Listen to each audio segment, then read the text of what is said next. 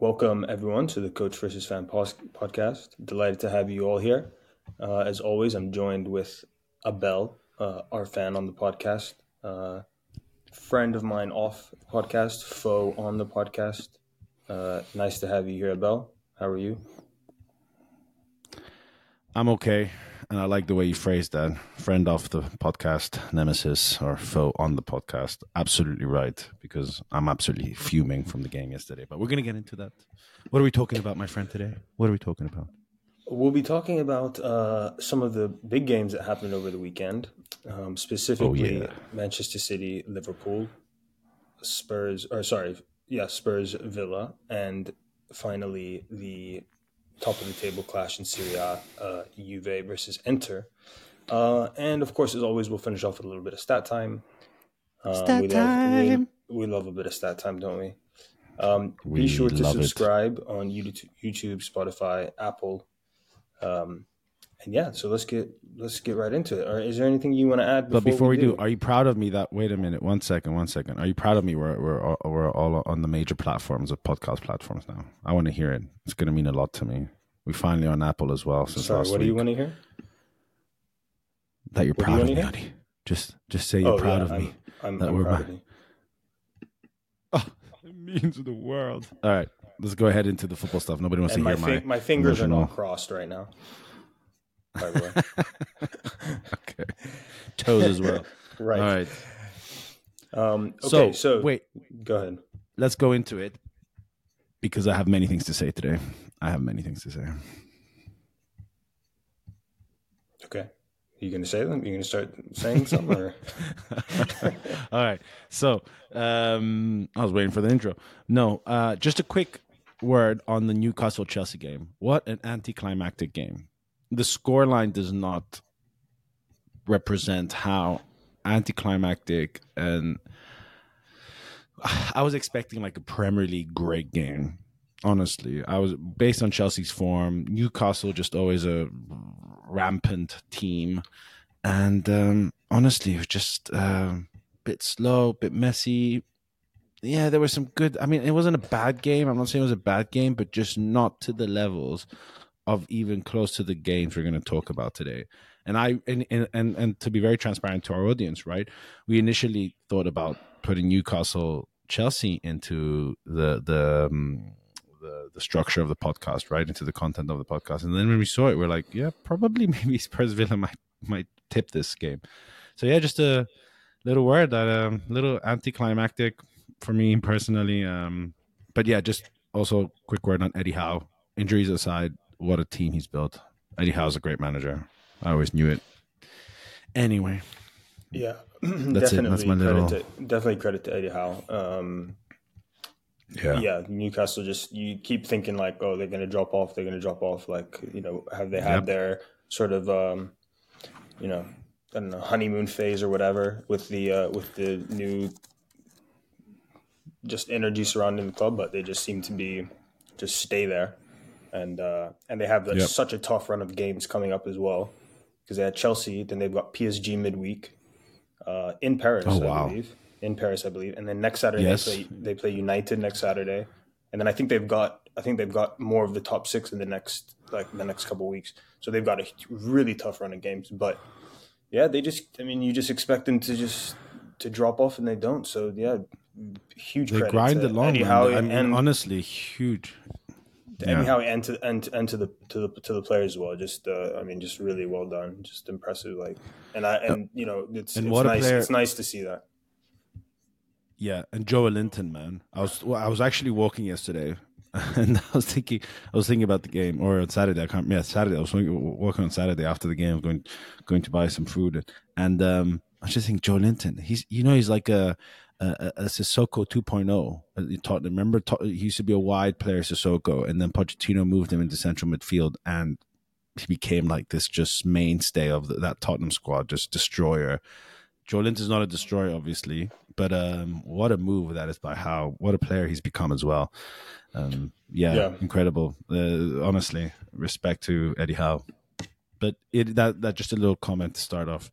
But let's go into the big hitters. The crème de la crème of the Premier League. So we had City Liverpool in the early kickoff Saturday. Um, Yep. I mean, yeah, just like huge game, obviously. And Liverpool, who we weren't nobody knew what to expect from them this season, really, but they're just straight back, sort of to top form, sort of compared to last season. So huge match, obviously. Okay, so Yes. what stood out for you there? What did you see that Well, you noticed in that game?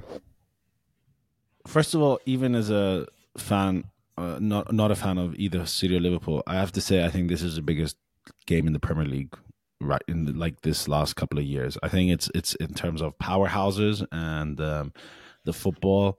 It really is a creme de la creme of the Premier League. It's just always. I don't know if you agree or disagree, but I think that's a game everybody looks forward to watching, Yeah, I think pure over the because past of, and 5 years, and just that definitely. I think so. And I what stood out for me is just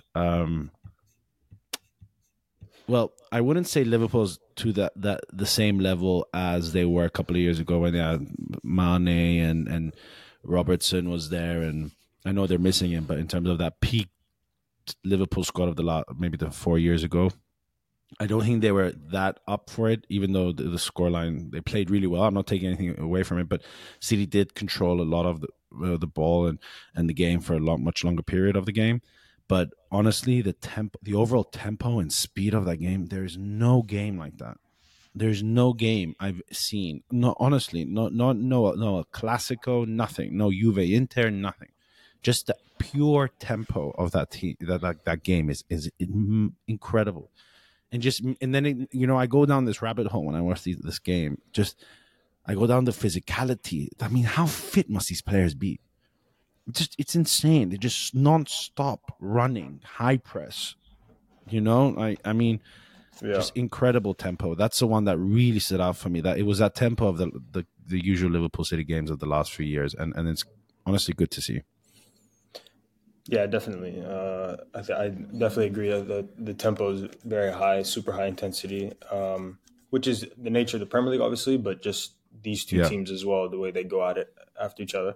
And just like drawing comparison to like a Serie A game, for example, which was also top of the number one versus number two, Juve Inter, and just the yeah, difference in sort of the style of play between the top teams in the league. yeah, Yeah, the absolutely. because like watching, even watching Spurs Villa, and then after a few hours later watching Juve Inter, it's just like it's completely different feeling to the game. Completely Um, different. which yeah, Absolutely. obviously You're Serie A as absolutely right well. there. I think that's a really good point Yeah, and obviously about the Serie nature of the A, Premier League. Sorry. Yeah. Juve Inter, obviously like I mean, there was a lot of there's stuff there that you don't see as much in the Premier League, which are not nice things that you see that you don't normally see in the Premier League because of the high intensity that Premier League has. So it's not to say that one style is better than the other, obviously, but Yeah. I guess the Premier League ones are more, yeah, they're just more intense, right? So and the atmosphere is in the stadium as well, so that obviously plays a role.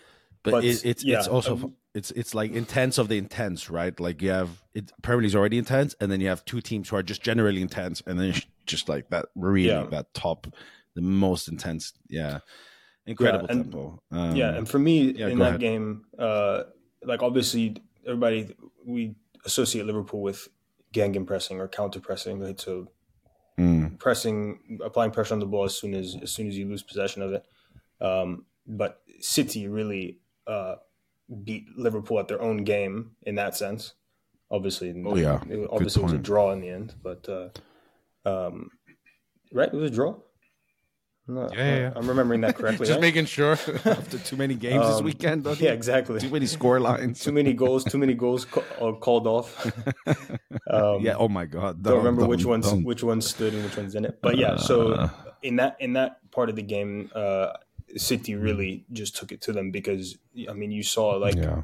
they, like I think I spoke about this before is the interchangeability, specifically like Akanji or Diaz or yeah Akanji or Diaz who step into midfield when City or have possession of the ball, and as a result when City are like in Liverpool's box or on top of Liverpool's box, Akanji is also there, which you wouldn't think it to be. So, and whenever they would lose the ball, it would just be such a high, intense pressure on Liverpool to stop them from launching a counterattack, and they did it.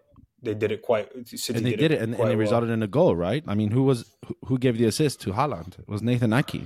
Yeah, great little move, by the way. Great little show of feet, but that was Alisson error, right? And he like completely. It was an Alisson error, but think how high Ake was in the pitch.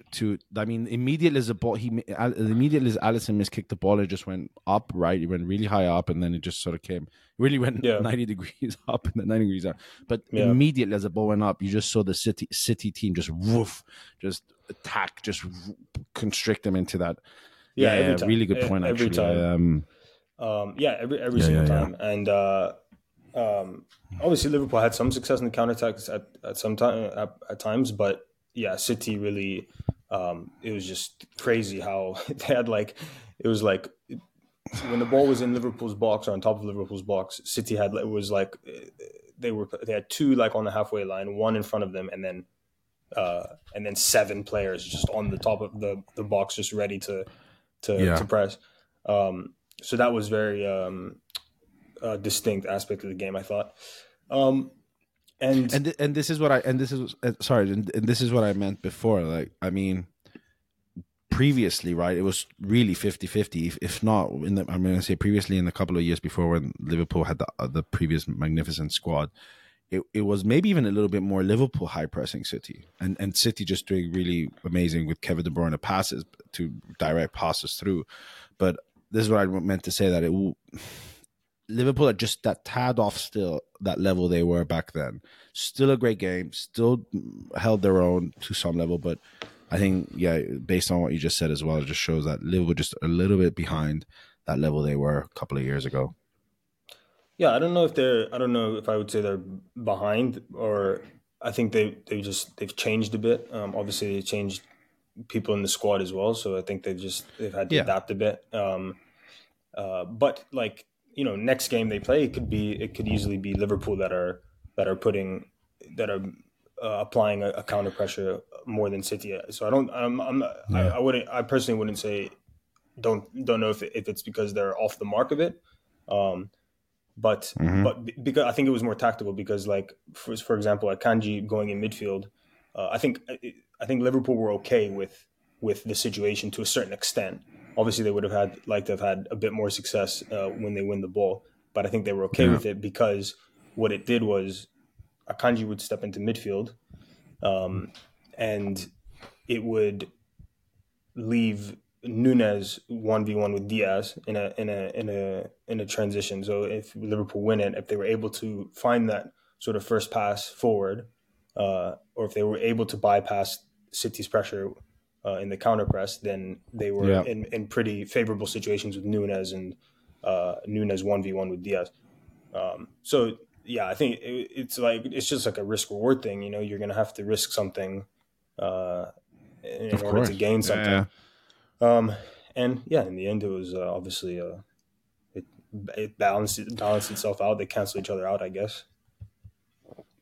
Took a point each. And another thing that stood out for me, just to move on, because I think this is an interesting one. I mean, the media narrative of Doku, who's actually, if he keeps his head on him, that kid is going to be really good.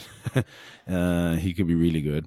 But how he was supposed to, I mean, I don't know if you heard it or listened, it was to Sky Sports, and generally the media narrative around that game, that how Doku was destroying Trent Alexander-Arnold and during the game, and he was beating him nonstop, and so on and so on. Wasn't the case. I think Trent Alexander held his own, and then goes and scores a lovely goal. Even though Salah got the assist as well, Salah had a quiet game. But I think Trent Alexander-Arnold is going to be, I think, one of the England greats players. He's really good, very smart, very talented, still relatively young. It was just wanted to highlight Trent Alexander-Arnold because no. So where were the boots he was wearing? Adidas. It was an unreleased pair of Adidas boots of a new brand of Predator that mimics the old school Predators. So it's like a modern version of the old school Predators, and they're very nice. I must say, they're very nice. I thought They're very nice boots. Okay, I'm gonna. So For yeah, those sneakerheads out there, yes, they've got the Predators, not sneakerheads. We mean football players. So they have the new Predators, like for the new generation sort of thing that they've without the laces, I think, and stuff like that. But they released, so this one's got the tongue and everything. The tongue that goes over. So like old school. Oh, yeah, beautiful. yeah. So they've made a new Predator, but within the old school style, let's say. And he was wearing them, and they're unreleased. And yeah, he scored a goal with them, so it's not bad. But yeah, they're nice. Anyways, yeah, because I noticed that in the game. I've been thinking, what boots are those? I'm like, what? I have not seen those before. And then I saw later, like a post on social media. It's an unreleased pair of. Those? Wait a minute, like the white. They're white, right? I'm just checking them out now. Yeah, I think they're white. Nice. They're white and red. Yeah, and you see the tongue. The tongue on and the little rubber thing around the rubber loop that holds the tongue down as well. Tongue. It seems. Yeah, it has the rubber as well, right? Like that you used to put under the studs. Yeah. The whole old school tongue. Yeah. So amazing. Lovely boots. Audie and I grew up playing with these boots. Lovely boots, but Adidas, what's going on, man? You run out of ideas and you have to go back to the past. You knew there's no school like the old school. What's going on, Adidas? Exactly. Everybody wants to bring the 90s I agree back. with it, but just let's admit though, there's no school like the old school. You can have all these fancy synthetic things, and that's why, for instance, my friend literally just bought the Adidas Mundial boots. I mean, those are like 80 years old design, still holding their own leather boots, still holding their own. Copa Mundial. Wow. Yeah. No, those are We'll do a football boot. We'll do a football boot episode when the football finishes next summer. Just when we need some content, we'll do it. All right, let's move on. This is gonna hurt. It's gonna hurt. It's hurting still. Next game we're analyzing is Tottenham Hotspur versus Aston Villa. Painful. It's painful. And to give you a little bit of insight of a fan's mindset, at least my mindset, is when we lose a game, when we win games, I listen to 3 Tottenham podcasts, and I listen to them, and I listen to them throughout the week, and then watch the next game. When we lose, I listen to nothing. I'm too distraught to listen to any form of review of the game. But I'll drop it to you first. What did you think of the Spurs Villa game? I thought it was a really good game, actually. A lot of chances, a lot of back and forth. It was, I think it resembled 2 teams that were, obviously, 1 point difference in the table, right? Before going into the game. Yes, yes, I think so. It's Villa, obviously, in a good moment and trying to make something out of the season and sort of prove a point and I guess replicate what Newcastle managed to do and sort of disrupt the top of the table. And then Spurs, obviously, who have had a great start to the season, but have had last few games, I guess, you start to see just negative circumstances, which is going to happen to any team throughout the season at some point, with injuries and all that stuff.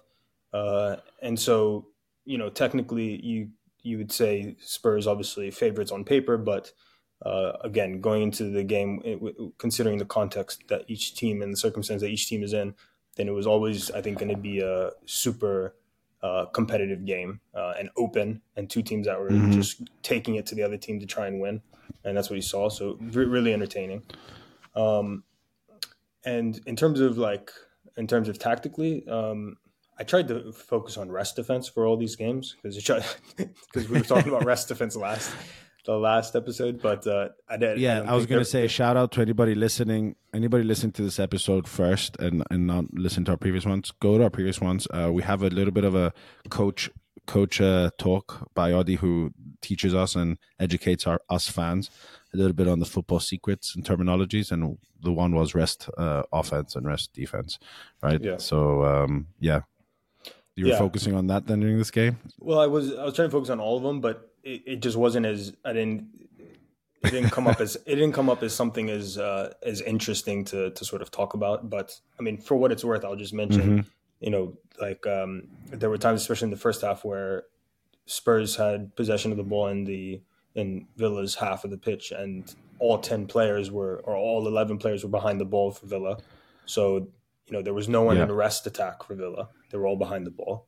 And you just left sort of Davies and Royale centrally as like neutral support / rest defense, and Udogie and Porro very high up the field, or you sometimes had Davies and Royale in a zonal rest defense 2v1 with who I guess Watkins or maybe what's his name, number 19, Diaby. Was it Diaby? Yeah. Diaby was in the first half. One of the two, in the first half. And then Højbjerg and Lo Celso were in front of them as sort of two central players in front of them. Højbjerg on the right, Lo Celso on the left. And whenever the ball was on the right side, Højbjerg would go and support and sort of leave that central zone to go and support on the right side, and Lo Celso would come in centrally to cover him. And the same thing, and when it switched over to the left, Lo Celso would go and Højbjerg would come in and cover on the inside. Just want to touch on the rest defense part of it.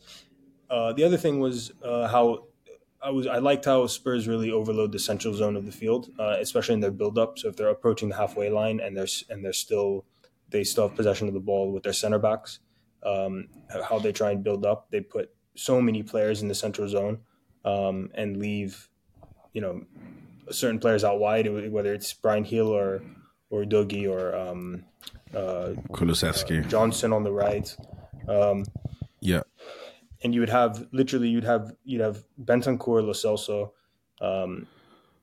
sort of in the middle as two deep support players.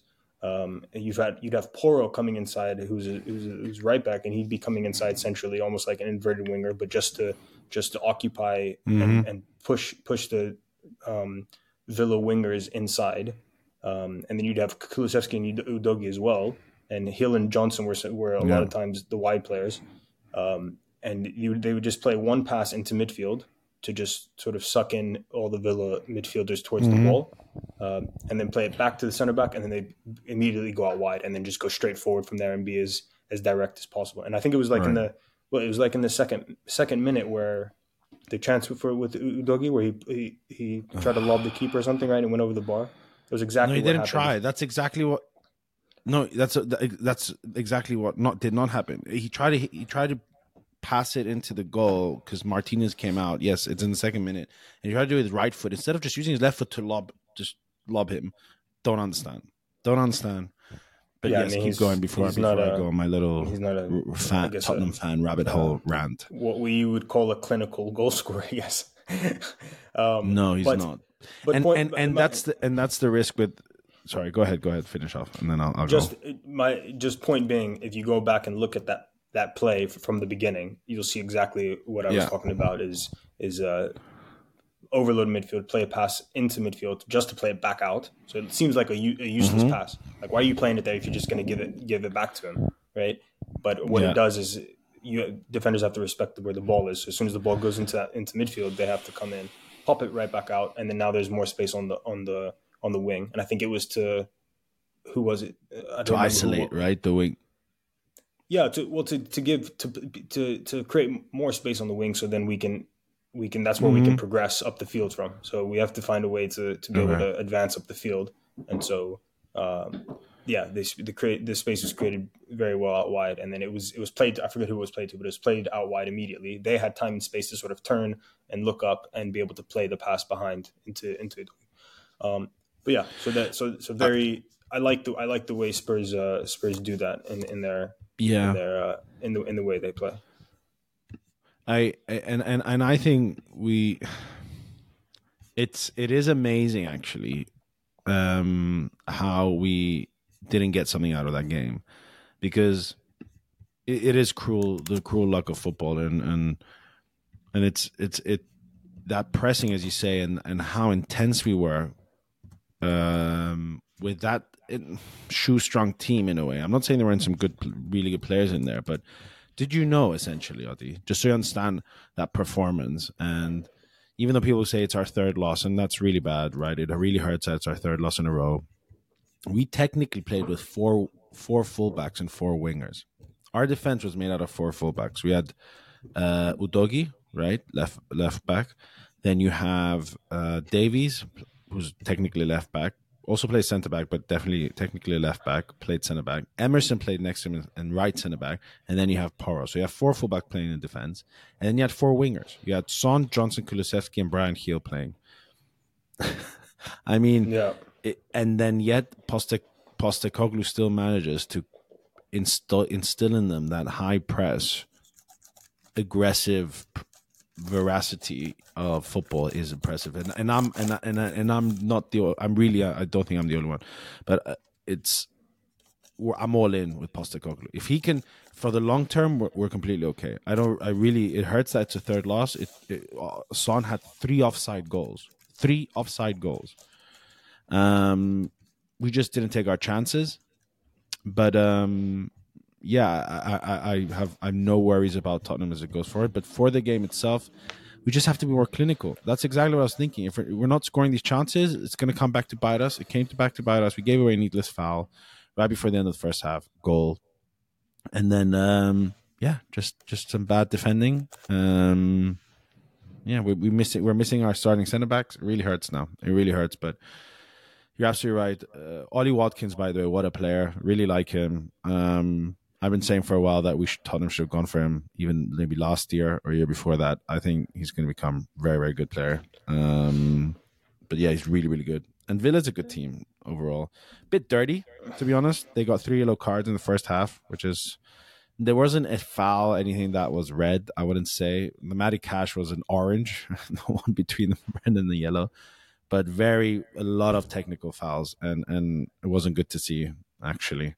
But again, can I just say as well, this is also the beauty of the Premier League. Like when we're discussing whether it's Newcastle, Chelsea, or Spurs Villa that goes into this podcast, I knew Spurs Villa was going to be a great game, but what also like intense, exciting. When people say and we try to focus outside the Premier League, but it's difficult. It's difficult when you have the 4th and the 5th place position playing each other, and they play football so much much more exciting than other leagues' top games. Let's say it like that. It's hard. It's hard not to be biased towards the Premier League. But yeah, just a little respect there for the Premier League. But so just before we move on to the next game, and this is not getting into a VAR thing, but there were how many goals were called off for offside in that game? Was it 3 total? Villa had 1. Just know Watkins had 1, Son had 3, so let's say at least 4. No, Diaby, right? The first goal, the header in the first half, he got called off offside. No, Watkins got called offside. No, was it? Anyway, so yeah, it was what total that game. It was there were 4 offside. Yeah, so yeah, at least that I can remember. Goes as well to show that the just the tiny margins in like Spurs could have had. Yeah. You could have 3 goals that game, an extra 3 goals that game, or Villa could have had an extra goal that game, just from in a matter of being just 2 steps or 1 step further back, or 1 inch further back, and you all of a sudden you can have all more goals in that game. So it's just as well and I think all of those offside calls were, I don't think anybody's gonna criticize the decisions, obviously. Listen. So just point being is that if we say, let's say they're all the right call, so that's 4 goals that were not given because the attacker was a step too early to start making a run forward, or the player passing the ball passed it, a split second too late. So just these tiny margins about, how it could make a huge difference in the game. You're talking about 3 goals being disallowed because of the smallest of margins. Four. Yeah, 4. 3 for Tottenham. Score would have been 4-3. That just gives you from 2-1 to the score would have been 4-3 for Tottenham if every single one of those goals stood. To be honest with you, just the last word, because we do have to move on. I think the linesman's time in the football is dying out. Pointless. It's becoming their role is becoming, honestly, as an offside tracker, it's becoming pointless. Maybe as a referee to help for fouls there, to help cover the referee, cover more ground. Yeah, but honestly, because they just let play run. They let the play run. They let the play run. You see them. They let the play run because they know they're covered by VAR. As an offside tracker, the linesman, the whatever second, third official, whatever you want to call it, the official name is dying out. It really is. I think so. Anyway, it hurts. Let's move on to a game to show to our audience that we're not just Premier League focused, but we also like to watch all types of football, including the Italian Serie A. Juventus, Inter, top 2 placed teams in the Serie A playing against each other. Very different to the Premier League. Very different, don't you think? Well, what stood out for the game for you? Yeah, definitely very different to the Premier League, obviously. For me, I mean, really just it's just that stood out to me is the difference between that and the Premier League, and the qualities that you see in a Serie A game that you don't see in the Premier League or maybe elsewhere as well. Is first of all the two goals. I mean, amazing goals. Just both of them were just absolutely beautiful goals. And just which one was your favorite though? I know both beautiful, but which one did you like more? It also shows what type of fan somebody is when they which one did you like more, if you remember them? I would, in terms of the finish, I would probably put Martinez's above first. But yeah, I mean, just in terms of the finish. But the goals, they're both just beautiful. Just the level of the technical intricacy that these Italian teams have is just so like mesmerizing, so amazing to watch. The way they just connect with each other. Explain that a bit for me. What do you mean by that as well? Like, it's also for our fans, but I'm curious as well. Like, I hear the Italian league is always like technically difficult and intricate. What do you mean that from a coach's perspective? I think they execute much more technically difficult skills in their play. So like specifically passing and connecting with each other. The way they do it, I think, is just very high level. Like, playing passes around the corner, right? When around the corner being like, ball comes into me, there's a defender on my back, and I just sort of play it around the defender to my striker, the next guy higher up the field, with this little like cute, clever little skill. And you see a lot of that in Italian teams, in Italian football, and the style of play. They're just very good technically. And the first touch,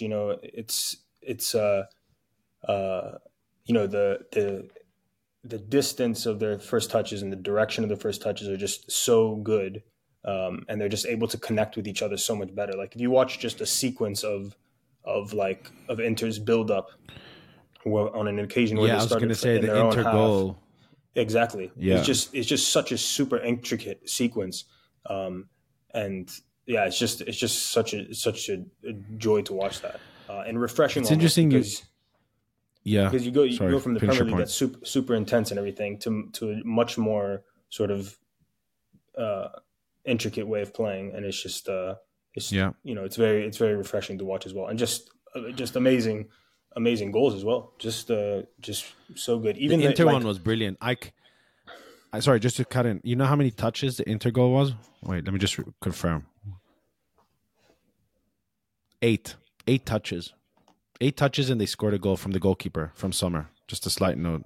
And it was a beautiful goal. That's why I asked you which one was your favorite, because I think the Inter one was just the build-up, man. One touch, one pass to Dumfries, one pass to, oh my God, from Dumfries to, I forgot his name now. Anyway. But yes, 8 touches, and then Thuram right in, beautiful goals. But yeah, it's yeah. You wanted to finish one more. You had one more thought in your head regarding the game. Well, so like Juve's goal, for example,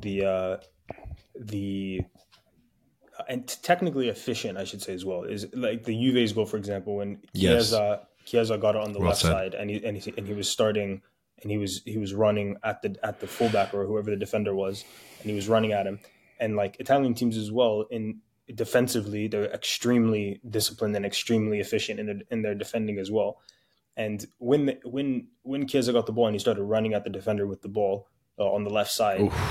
I forget who the recovering midfielder was for Inter, but he came recovering as well at the right speed and the right angle to be able to sort of force a 2-versus-1 against Chiesa, so to not let him play a dangerous pass or anything. And I was thinking in that time, yeah, okay, they're defending this quite well, but still, Chiesa found like this, just the thread of the pass to Vlahovic, to his feet on the sort of on the edge of the box, which I wasn't expecting him to pick out that pass. So it's just, yeah, these again, just technically just so efficient and so intricate, that's what you get, beautiful goals. Two beautiful goals. The points I have here for the game is 2, and let's start backwards. Chiesa, what a player! What a player! What a player! Incredible. I was impressed with him, I think, in I can't remember. I think I watched him a couple of years ago. I think it was Italy. And I was like, who is this kid?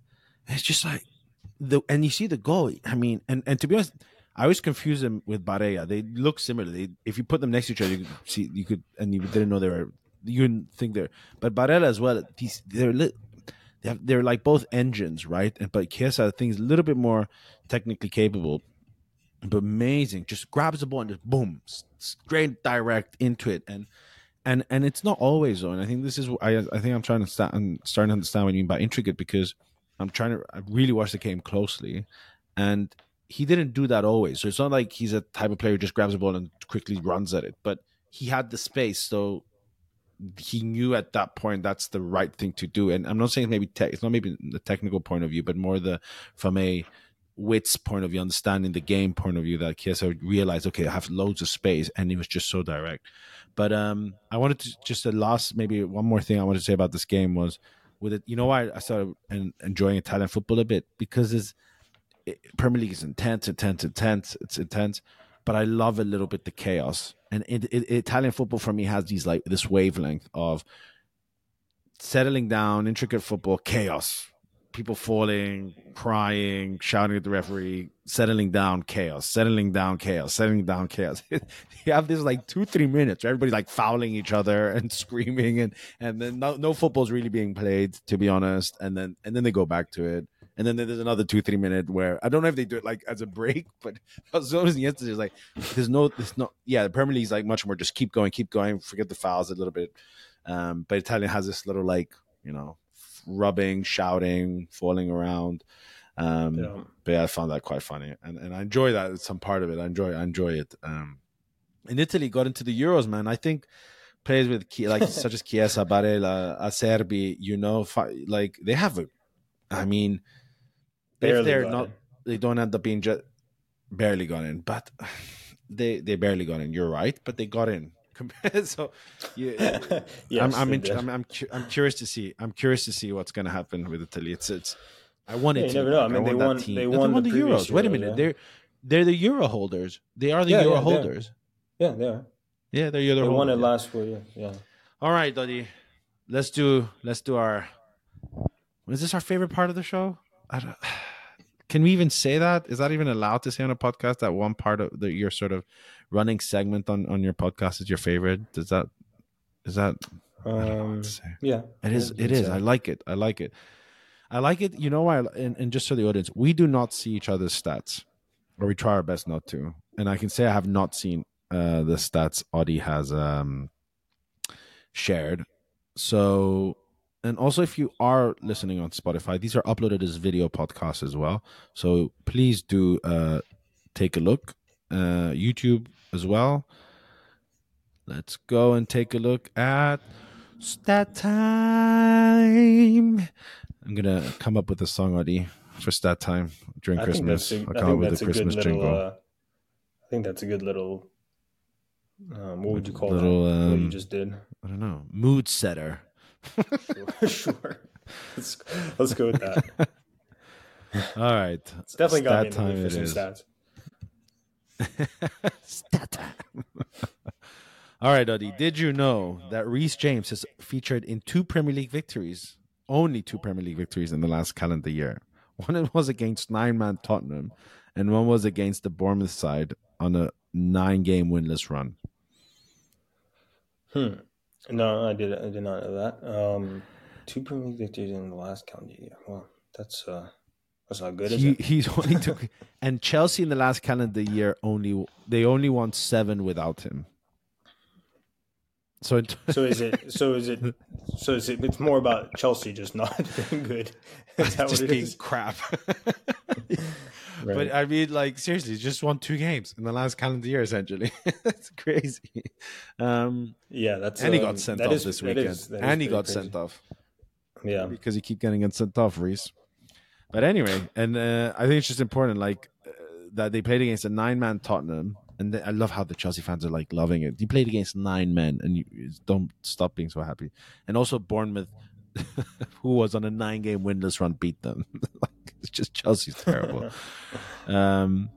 Spain won the 2010 World Cup, scoring just 8 goals. Really? That's how many games are in a World Cup?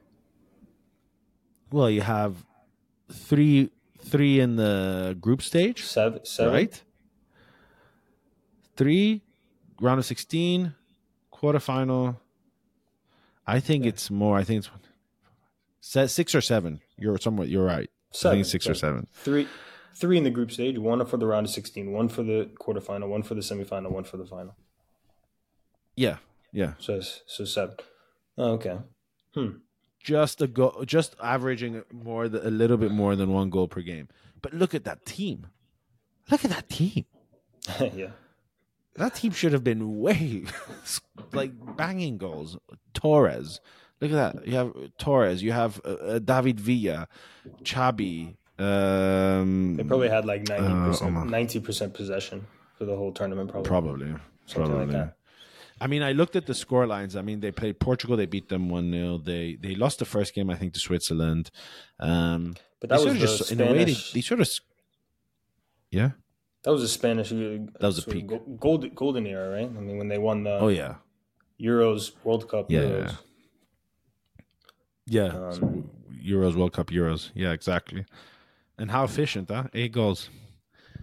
Yeah. All right. What now? Now we're going to Audie stats, ladies and gentlemen. So I'm excited to see what we have coming up. Forgot what they are, to be honest with you. Oh, yeah. So there's a new injury study done. Done by I forget what company it was, like an independent insurance company or something that did this. Anyways, okay. Yeah. So first one. Go on. So let me read it out. Mid-season of the 2022 World Cup led to players in Europe's top 5 leagues spending an average of 8 days longer on the sideline in the months after the tournament. So they're spending 11.35 days pre-World Cup on the sidelines on average. And after, they're spending 19.41 days post-World Cup. So, impact of the mid-season World Cup on players in Europe's top 5 leagues. So clearly an increase in injuries and longer injuries, so being sidelined for a longer period of time.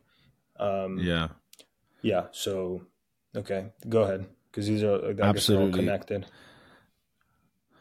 Then the next one says the English Premier League and German Bundesliga had 23.6% and 14.8% of players competing in the World Cup, respectively, and they saw the biggest impact on rates of injury. Bundesliga. I mean, the Premier League I expected, but the Bundesliga I did not actually. That's it's just interesting. It's just it's just a matter of that the fact that there was a World Cup in the middle of the season. You know, obviously the Premier League is going to be hit the hardest probably, but I mean, just like the previous stat said, it's Europe's top 5 league. So I mean, it takes a toll on everybody. This is saying that first the number of the World Cup players, the league that provided the most World Cup players was the Premier League, and then the Bundesliga. That's right. Had competing in the World Cup. Yeah, had the biggest. So 14.8% of the players that play in the World Cup coming from the Bundesliga is. I mean, it's pretty impressive. I thought the Spanish would be easily second. Okay, interesting. The Premier League. I mean, but you see just as well the correlation between the number of players that were playing in the World Cup and the impact on the rates of injuries afterwards. Oh yeah, right? For sure. Clear. I mean, correlation. It was so obvious it was going to happen for the Premier League. It was a disaster for the Premier League. It really was. It was just destroyed. They already have overloading the whole Christmas season, which they had to pack in. Anyway, what's the next one? Jump to. There has been an increase in injuries of up to 15% this season in comparison to the last 4 Premier League campaigns. And you have a little image of a knee, like little bones on the knee. Is it knee injuries mainly? Is there something there? Are you hinting no, I'm not hinting anything. That's just for appearances. But there was more in-depth stats to it as well that I didn't put up just because I didn't want to put too many up. But there was I think hamstring, ankle, and calf. I think were the 3 most impacted, or the 3 calf saw the biggest increase. Does this correlate with just the number of games, the number of games being played by teams? Does this directly correlate to that? Do you think? Yeah, definitely the number of games. I think so, right? And the I guess the lack of attention given to the work to rest ratio, so the rest that they're able to have.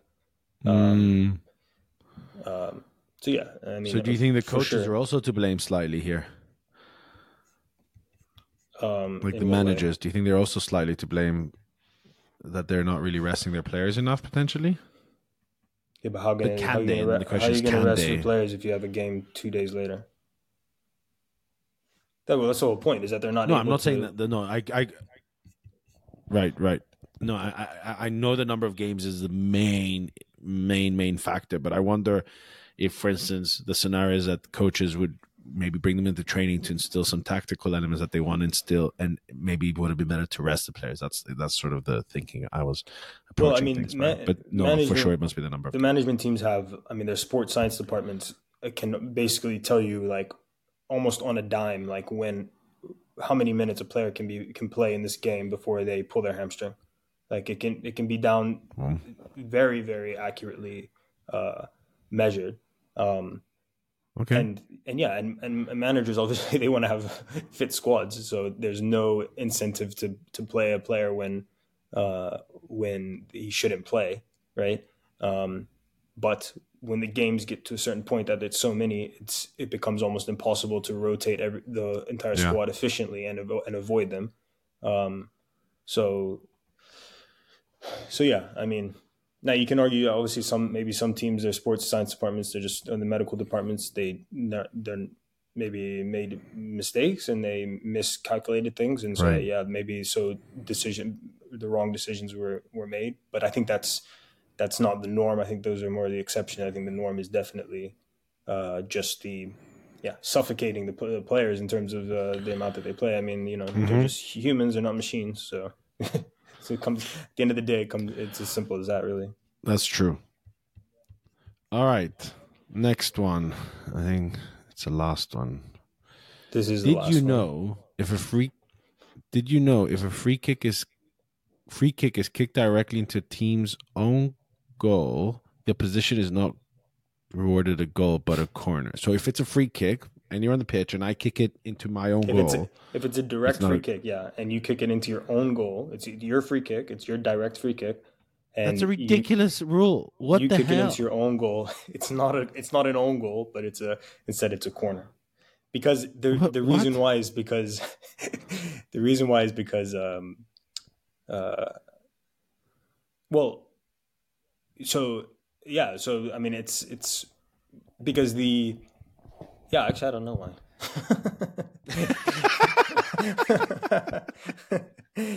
Well, the reason why is I don't know why. I was going to say that it's because it's indirect, but I don't think this this counts towards indirect. I think this is for a direct free kick. So yeah, so it's Interesting. It's like the goal line is part of the. It's just part of the. It's all one byline. So the goal is not the goal line counts as the byline. Yeah, but the addition to that rule is that if it were to be touched by another player before entering the goal, before entering your own goal, then it would be a goal. Then it's a goal. Interesting. That's a crazy rule. All right. And I think that's it. So, some honorable mentions. That's interesting. We had two honorable mentions. Haaland for the City Liverpool game. Haaland, the fastest to 50 goals in Premier League history. Yes. In 48 games. Second was Andy. Next is Andy Cole in 64 games. So he did it in 16 games left in the 16 games left than the previous record holder. So yeah, pretty impressive. Liverpool have the most points gained from after being behind in the score. So being behind in the score, they've gone on to gain the most points, which they went on to earn one. I guess it was because City went up first, right? City went up 1-0. Yeah, and then Liverpool equalized. All right, little honorable stat times. All right, I'm loving this segment. But I have to say, it's becoming more increasingly difficult to find interesting stats. But we'll keep hunting. All right. Well, that was an interesting episode. There was a football-packed weekend. We discussed some great games. We looked at some good stats. Italian league, let's go. I'm enjoying watching you. Spanish La Liga, come on, get your stuff together. You rebranded your logo thinking that's gonna do anything. It doesn't do anything. Come on, let's go. You need to pick it up. But thank you everybody for listening to the Coach versus Fan podcast. Thank you, Audie, for your time and being there and just your immense knowledge in that beautiful head of yours. And yeah, please don't forget to subscribe to our YouTube channel. Follow us on Spotify and Apple Podcasts. And yeah, we'll see you next week on the Coach versus Fan podcast. Thank you, everybody. Thank you. See you guys. Enjoy your footy.